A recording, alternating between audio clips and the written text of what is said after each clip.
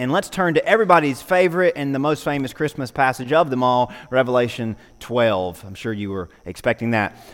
If you have a Bible, I would love for you to open up to Revelation 12. And different than our normal routine, we're going to begin with reading from the Word, so you kind of get an idea where we're going today. You might not have an idea where we're going after we read it. That's okay too. Hopefully I get us there. And if I don't, the Lord will surely intervene. So Revelation 12, not that hard to find, at the back of your Bibles, and just turn back a few pages to chapter 12. And the scripture tells us, John writes to us in a very unique book that gives us an insight of what goes on behind the scenes and what has been on behind the scenes in all of creation as God is working to bring redemption to every corner of the world, every generation that has existed. Listen to Revelation 12. Now a great sign appeared in the heaven, a woman clothed with the sun, with the moon under her feet, and on her head a garland of 12 stars. So a wreath of 12 with 12 stars. Then being with child, she cried out in labor and pain to give birth. And another sign appeared in the heaven. Behold, a great fiery red dragon, having 7 heads and 10 horns, 7 diadems on his heads. His tail drew a third of the stars of heaven and threw them to the earth. And the dragon stood before the woman who was ready to give birth, to devour her child as soon as he was born. She bore a male child who was to rule all nations with a rod of iron, and her child was caught up to God and his throne. Then the woman fled into the wilderness, where she had a place prepared by God that she would feed her 1,260 days. And war broke out in heaven. Michael and his angels fought with the dragon, and the dragon and his angels fought. But they did not prevail, nor was there a place found for them in heaven any longer. So the great dragon was cast out, that serpent of old, called the devil and Satan, who deceives the whole world. He was cast to the earth, and his angels were cast out with him. Then I heard a loud voice saying in heaven, "Now salvation and strength in the kingdom of our God and the power of his Christ have come. For the accuser of our brethren, who accused them before our God day and night, has been cast down. And they overcame him by the blood of the Lamb and by the word of their testimony, and they did not love their lives to the death. Therefore rejoice, O heavens, and you who dwell in them. Woe to the inhabitants of the earth and the sea, for the devil has come down to you, having great wrath, because he knows that he has a short time." Sort of an ominous ending to a very unique and I think a pretty thrilling passage of Scripture, and one that has a blessing in store for us, I believe. So if there is one chapter of the Bible that makes us think of anything but Christmas, it might be Revelation 12. Now there's a few things in there. There's some wreaths and there's a birth of a child, and I think we know where that's going. But this may not seem very Christmassy, but if there is one chapter of the Bible that resembles many of the stories, and think about this, it resembles many of the stories that are popular in today's world. Think fictional stories, of course. The things that are popular in pop culture, the things that are popular in our stories that we love to tell and watch and read and see. I think Revelation 12 has a lot in common with the things that we watch and the things that we read and the things that we consume. And again, the most popular fiction, books, television, or film, not only in today's world, but for generations, people love, or apparently they do because they keep being made and they keep being consumed. What is one thing that is common in so much fiction and so much media that we consume that is in this chapter, but I think it's present in so many stories that we hear, that we watch, that we read? People love dragon slaying stories. That there's something about them that just kind of intrigues our interest from young to old. We just love these epic stories where some great beast or some great monster, a dragon in many of them, is slain by some great hero. Isn't it fascinating? I love studying different cultures and all the things that rhyme across cultures that seem to have developed apart from connection to each other. The one thing that you can find if you study literature and art from all cultures of the world throughout all the generations, there are stories of dragon slaying men and women across the map and across time. Now, every version and variation is a little different. In Japanese fiction, you find a fire-breathing, terrible lizard named Godzilla, and popular and influential, one of the most popular and influential storytellers of all time from England, Tolkien, of course, wrote The Hobbit and Lord of the Rings stories, and of course, in those stories, you find a gold-hoarding dragon named Smaug. Of course, those stories have inspired modern-day variations and versions from cartoon to live action. There are so many dragons in our stories, and there are so many dragon slayers in our stories. Now, of course, there are more ancient examples. If you read stories from thousands to 4,000 of years ago, you'll read about leviathans and behemoths, ancient names for fire-breathing, scaly monsters.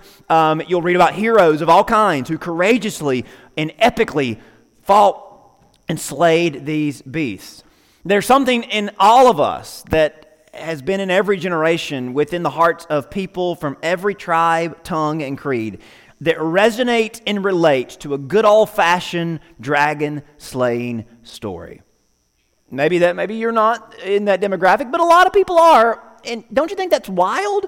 That across time and across generations and cultures, that if you trace back throughout history, the one common theme in our stories that we tell is dragons and the unlikely victories over them? I think that's kind of just crazy to think about, that it's something that we find throughout time and throughout culture. But with entertainment in general, not just the dragon slaying type, it really comes down to, and the reason we love entertainment and we love things to read and watch, it really comes down to escapism.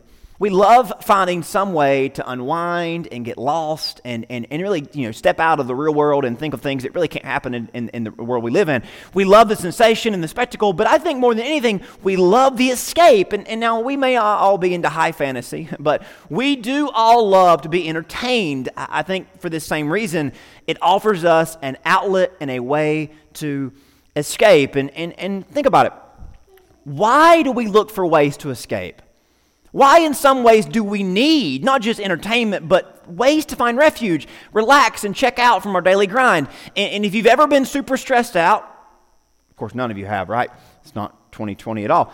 If you've ever been stressed out or strung out or run down, and if you say no, I'm sure someone would like to have a word with you to either ask you what your secret is or ask you, wondering why you're wanting to insult the rest of us. But if you've ever been super stressed out, and you go to someone for advice, from professionals to friends, they would probably tell you, take a day off.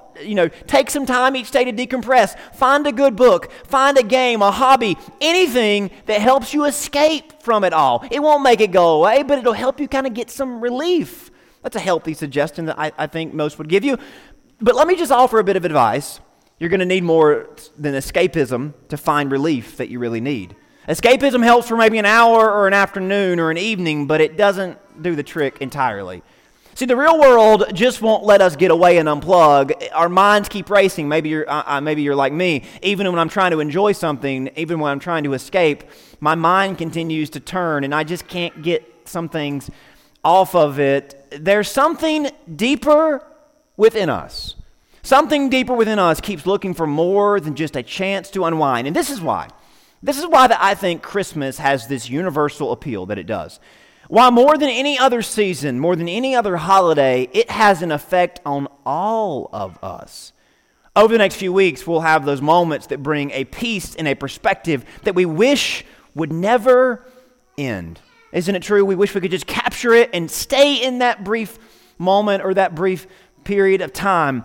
There's just something about this season that saves us from the rest of the world and the many problems that we face. Now, they don't go away, but we feel like if only for a week or two, we can actually get away, even if they'll be waiting on us when the new year begins. Christmas really strikes all the nerves in our minds, and I think it goes even deeper than that. Christmas is the only holiday that speaks to our souls.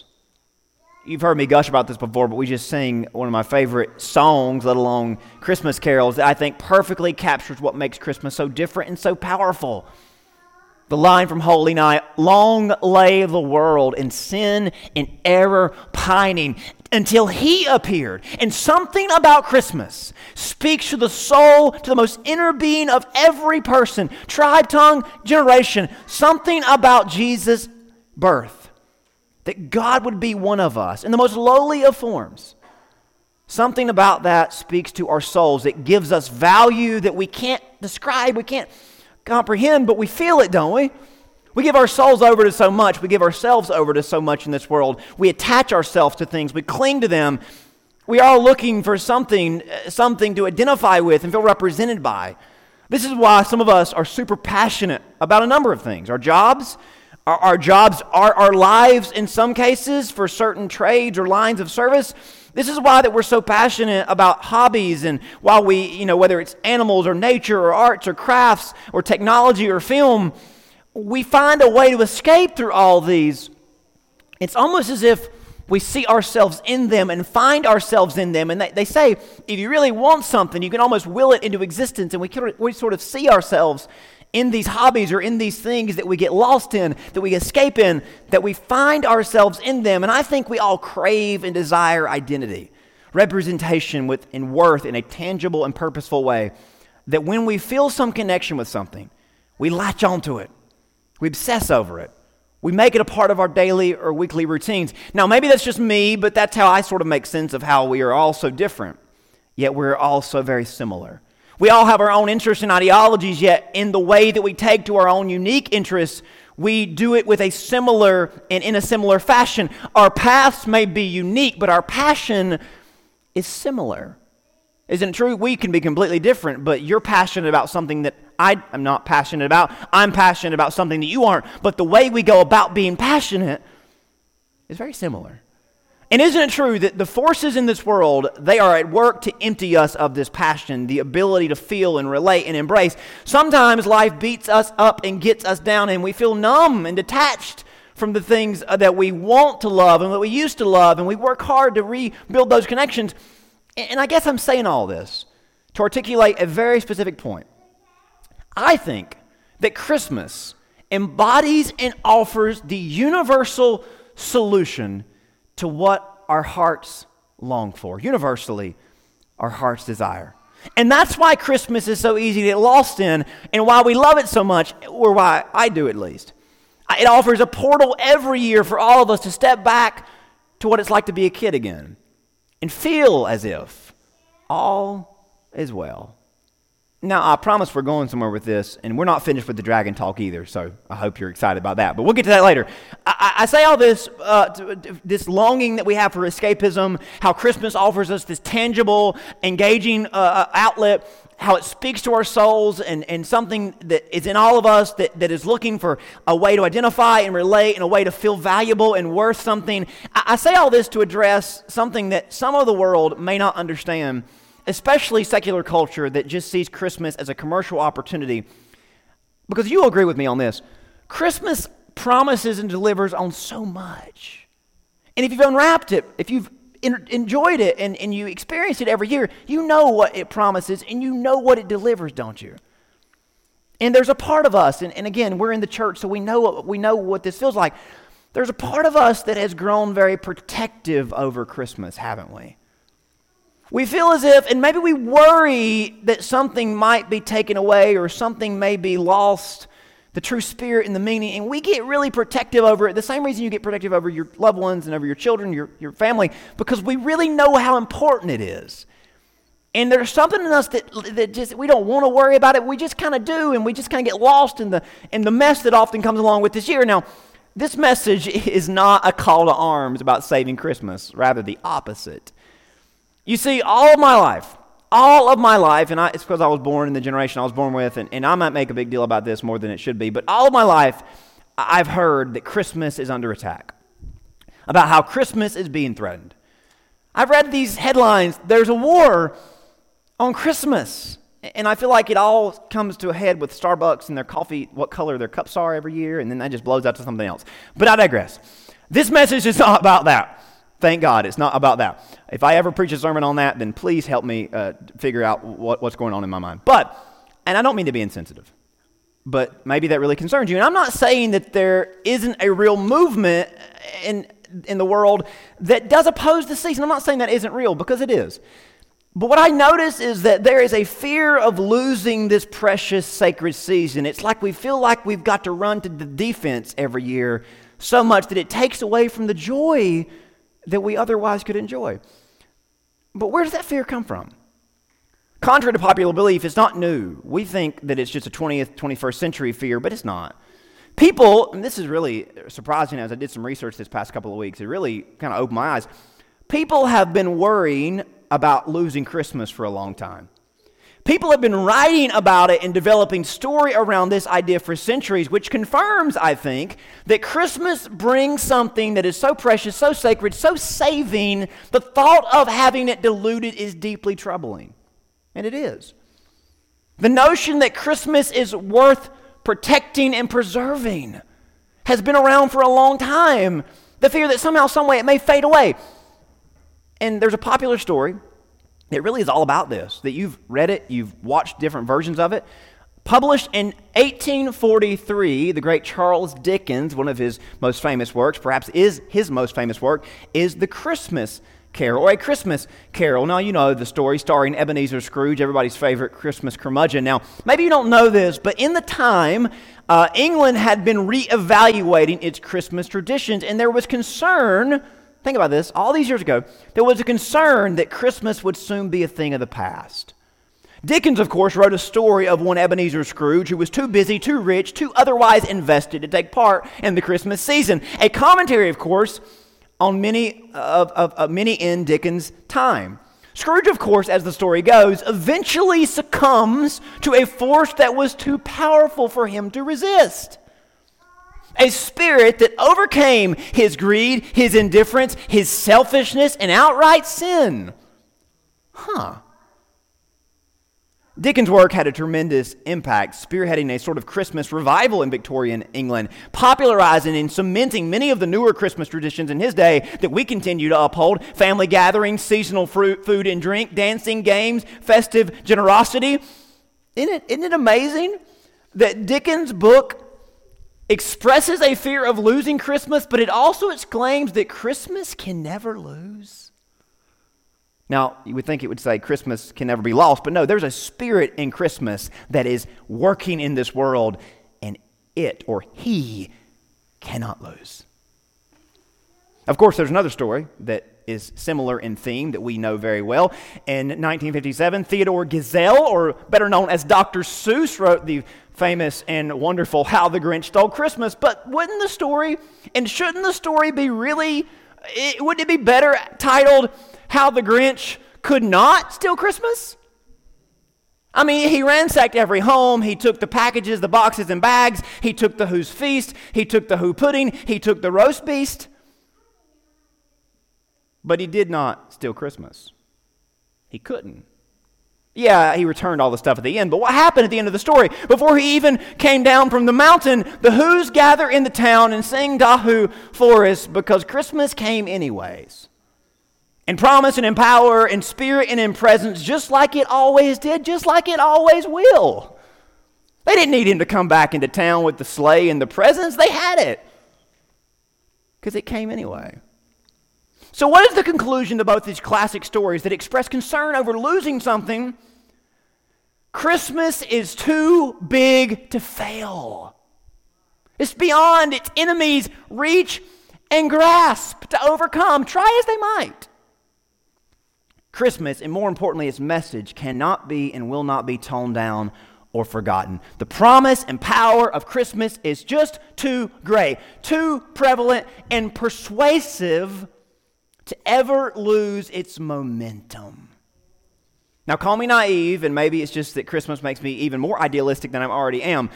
Y'all know by now, I don't give too much room for a lot of the fear-mongering that goes on in the world, because all it wants to do is take root in my brain. I'm not saying that there isn't a lot to be concerned about or be, aware of, but this goes beyond Christmas.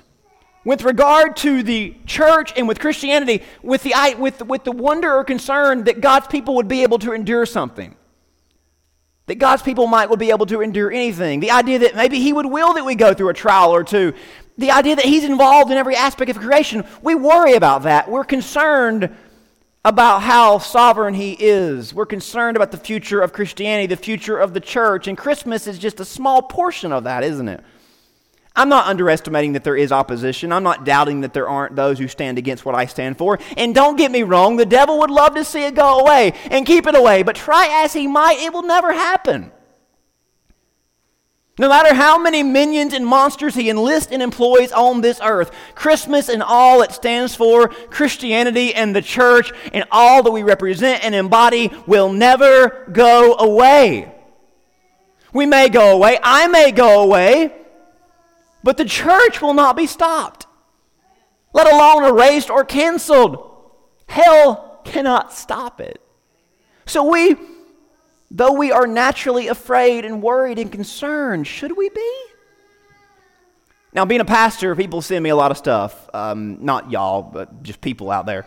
People send me a lot of stuff, and they usually are attached with messages like this. If we don't do something, the church and Christianity are at risk to being marginalized and silenced. And they say things like, have you read this? Have you watched this? Have you heard this? And this year, there's been no shortage of those sorts of concerns and those sorts of attachments.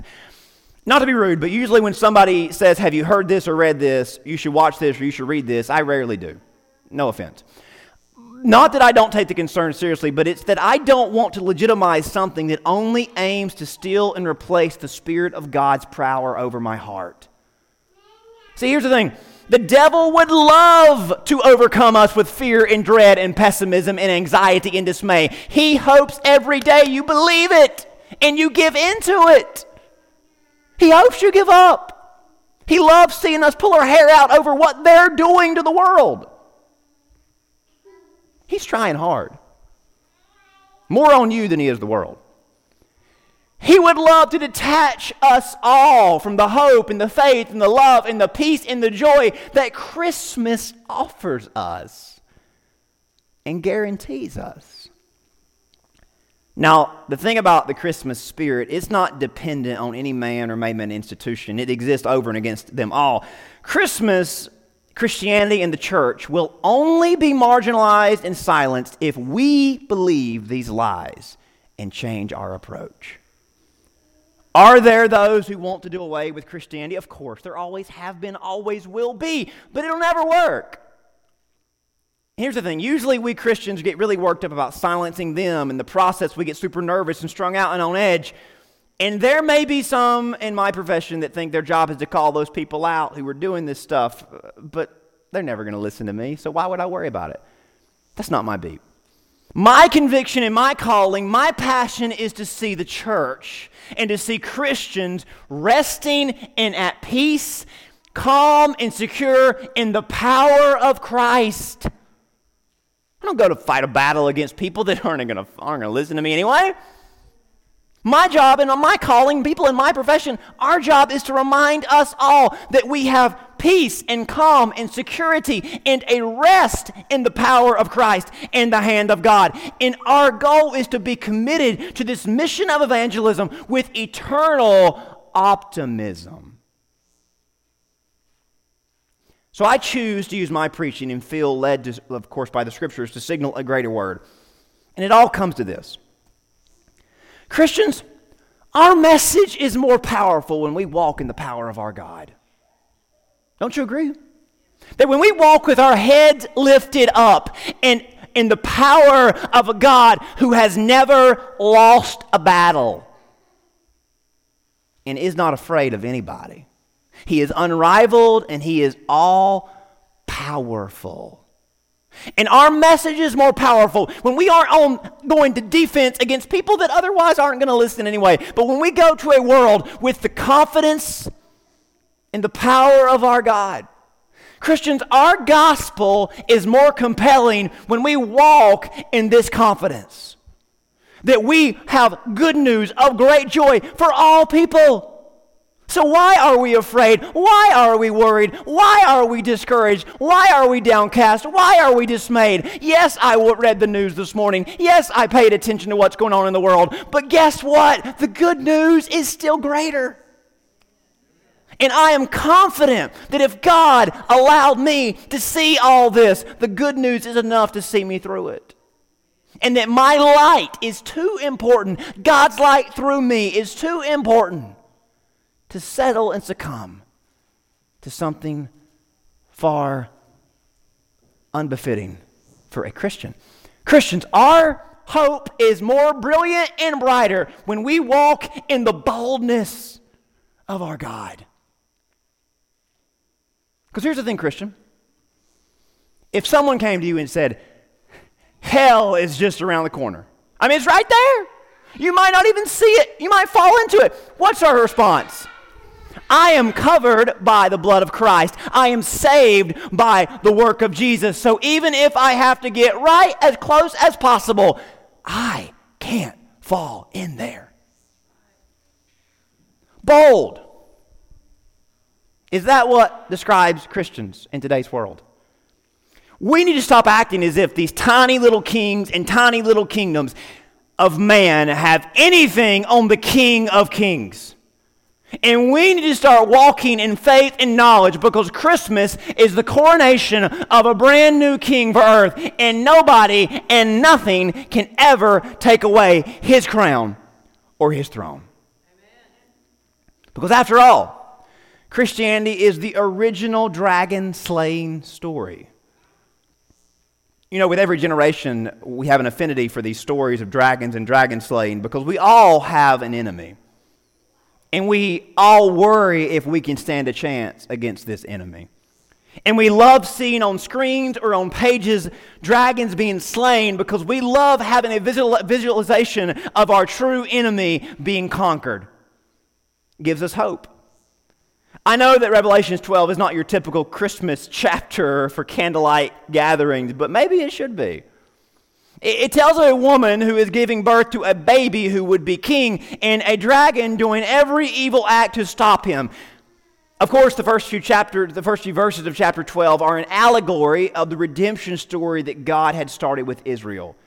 The woman, though we might think of Mary, is better understood as Israel, the nation of Israel that went through a long quest to bring a Messiah into the world that led to the selection of Mary, who would embody the whole nation and give birth to its Savior, as personified in chapter 12, verse 1 and 2. And of course, there's this dragon that seems to have semblance of earthly power, semblance of, ability to conquer or ability to overcome. And it all comes to a head in verse number 4. His tail drew a third of the stars of heaven and threw them to the earth. And the dragon stood before the woman who was ready to give birth to devour her child as soon as it was born.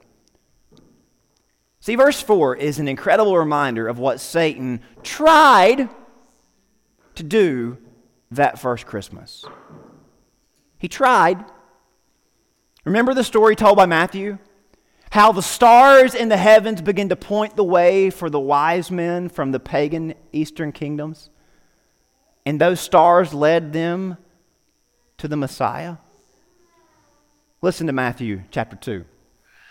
After Jesus was born in Bethlehem of Judea, in the days of King Herod the king, behold, wise men from the east came to Jerusalem, saying, where is he who has been born King of the Jews? We saw his star, and we have come to worship him. So we see this conflict arising. There's a guy named Herod the king, who is the big deal around town. You have these wise men from far off who see a star of another king, and they show up and inquire of the little king where the big king is, the actual king.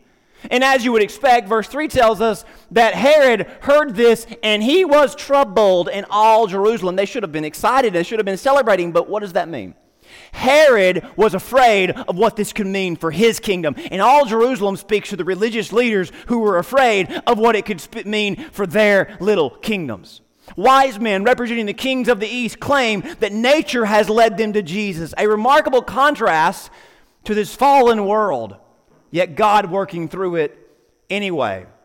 You see, in Revelations, this seeks to capture Satan's rage, not literally, but suggesting that he rounded up his evil forces to combat God's intervention in the world. If you're going to use the stars to point the way to the Savior, I'll take them out if I have to. I'll make it as dark as possible. I'll turn every light off if it means keeping people from getting to the Messiah.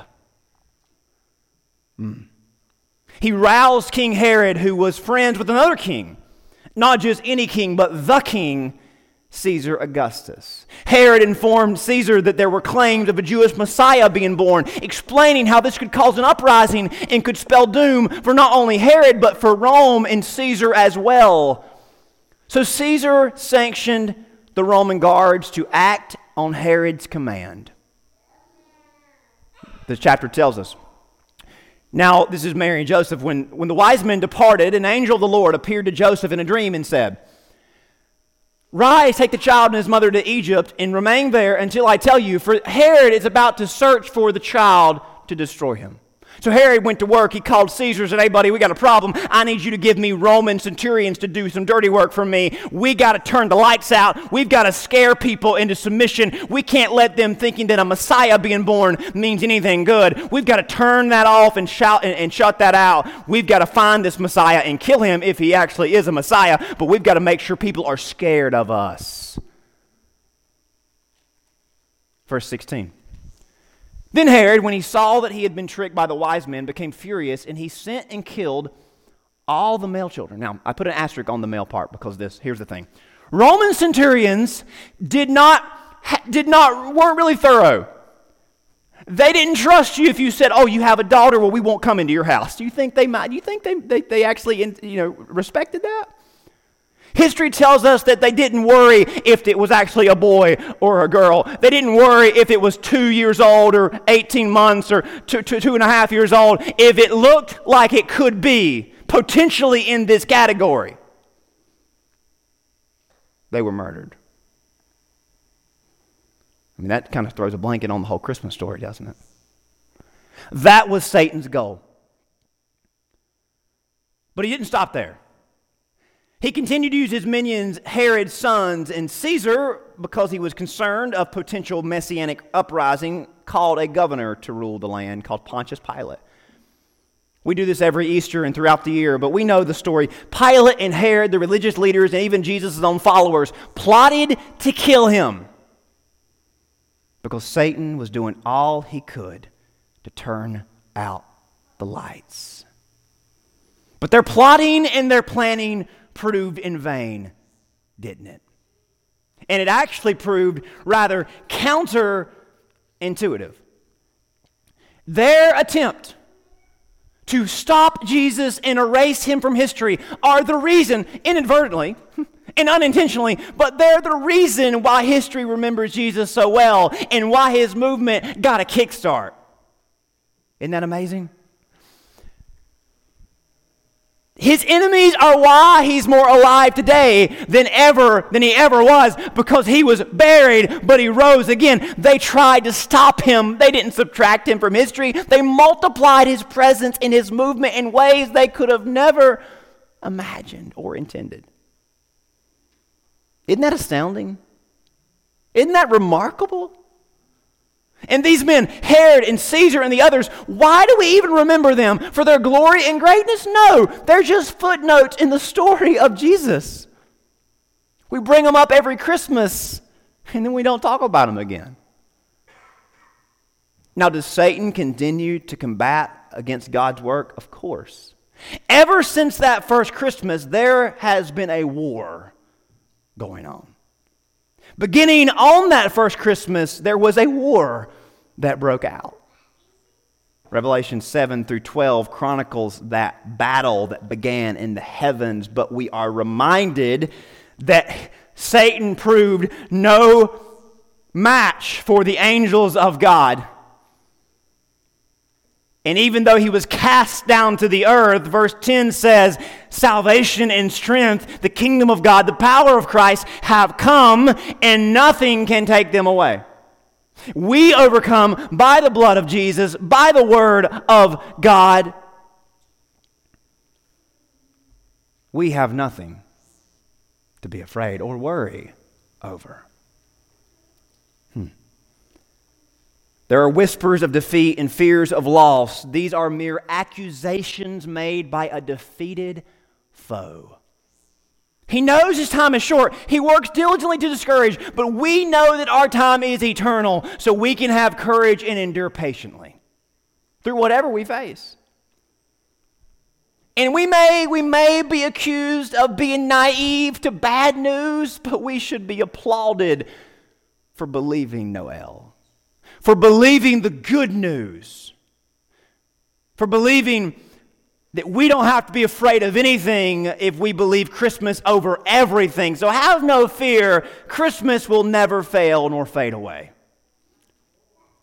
In fact, Christmas expresses the persistence and the preeminence of our God, who worked through Israel. As much as it failed, he continued to work through her shortcomings and her sin to set the stage to the extent that he had to continue to persevere and redeem Israel and the rest of the world. But God was not exhausted through this time.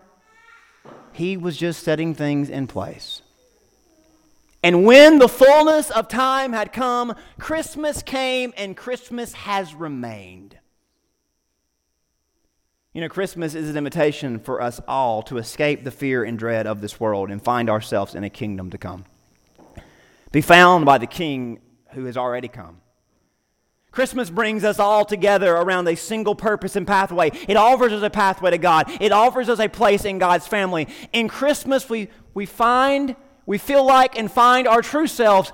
We can be and are the children of God. And that's why Christmas embodies the true heart of Christianity. Yeah, there's more to what it means to follow Jesus, but Christmas is the basic premise. We belong to God, and we would be completely blind to it if not for the light and revelation of Christmas.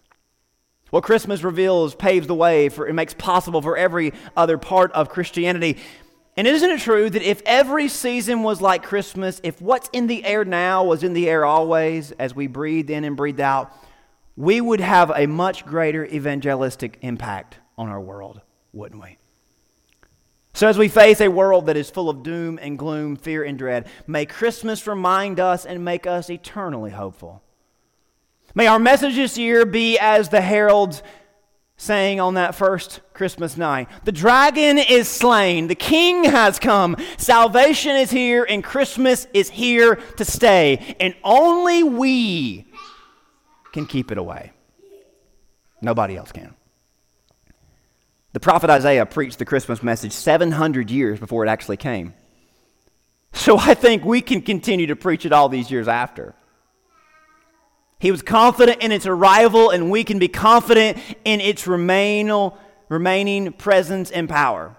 All these years later, we would do the world a favor if we repeated the message that Isaiah gave his generation. Go up to a high mountain, O Zion. Herald the good news. Lift up your voice with strength, O Jerusalem. Herald of good news. Lift it up. Fear not. Say to the cities of Judah, behold your God, or God is here, and he's here to stay. And when people doubt, when people worry, when people say, but them and those and that and what about and what if and what are we going to do? When people say, I don't know if I can have that kind of faith. I don't know if I believe that all things can be that well. We can respond to them. Have you not known? Have you not heard? The Lord is the everlasting God. He is the creator of the ends of the earth. He's been there. He saw that. He's not faint. He's not growing weary. His understanding is unsearchable. He is large and in charge. Do not be afraid. Do not be dismayed. Christmas is here to stay. In our hearts, all around us. So in a world that likes to talk about all the stuff that's just gone wrong, let's remind them of the thing that has went our way and will always stay: favor and grace from God. Good news of great joy for all people, that we can have peace, that God is with us, and nothing can change that. That will make a merry Christmas even merrier, I think. Let me pray for you. Father, thank you for this reminder of the greatest news. Thank you for always being with us and for us, even when we doubt and wonder and worry. Lord, there is a lot of fear in our world today, and understandably. There's a lot of anxiety and a lot of concern, understandably. But if we really took time to think about your sovereignty, your power, and your promises, that what you have delivered to us will never be taken from us. What a difference we could make in a world that is so desperate for something different, something better than the rest is offering it. God, I pray you would encourage us, use us to herald this good news. Lord, if there's somebody in the house today that just needs to be lifted up in their spirits and reminded that you're in control, and they can unwrap the Christmas spirit today, right now, wherever they are, whoever they are, whatever they've done, they can be your child. They can find their true self in you and be found in you. God, I pray you would show them that there's a place for them. There always will be. And there's nothing the dragons of this world can do to stop it. We ask this in Jesus' name. Amen.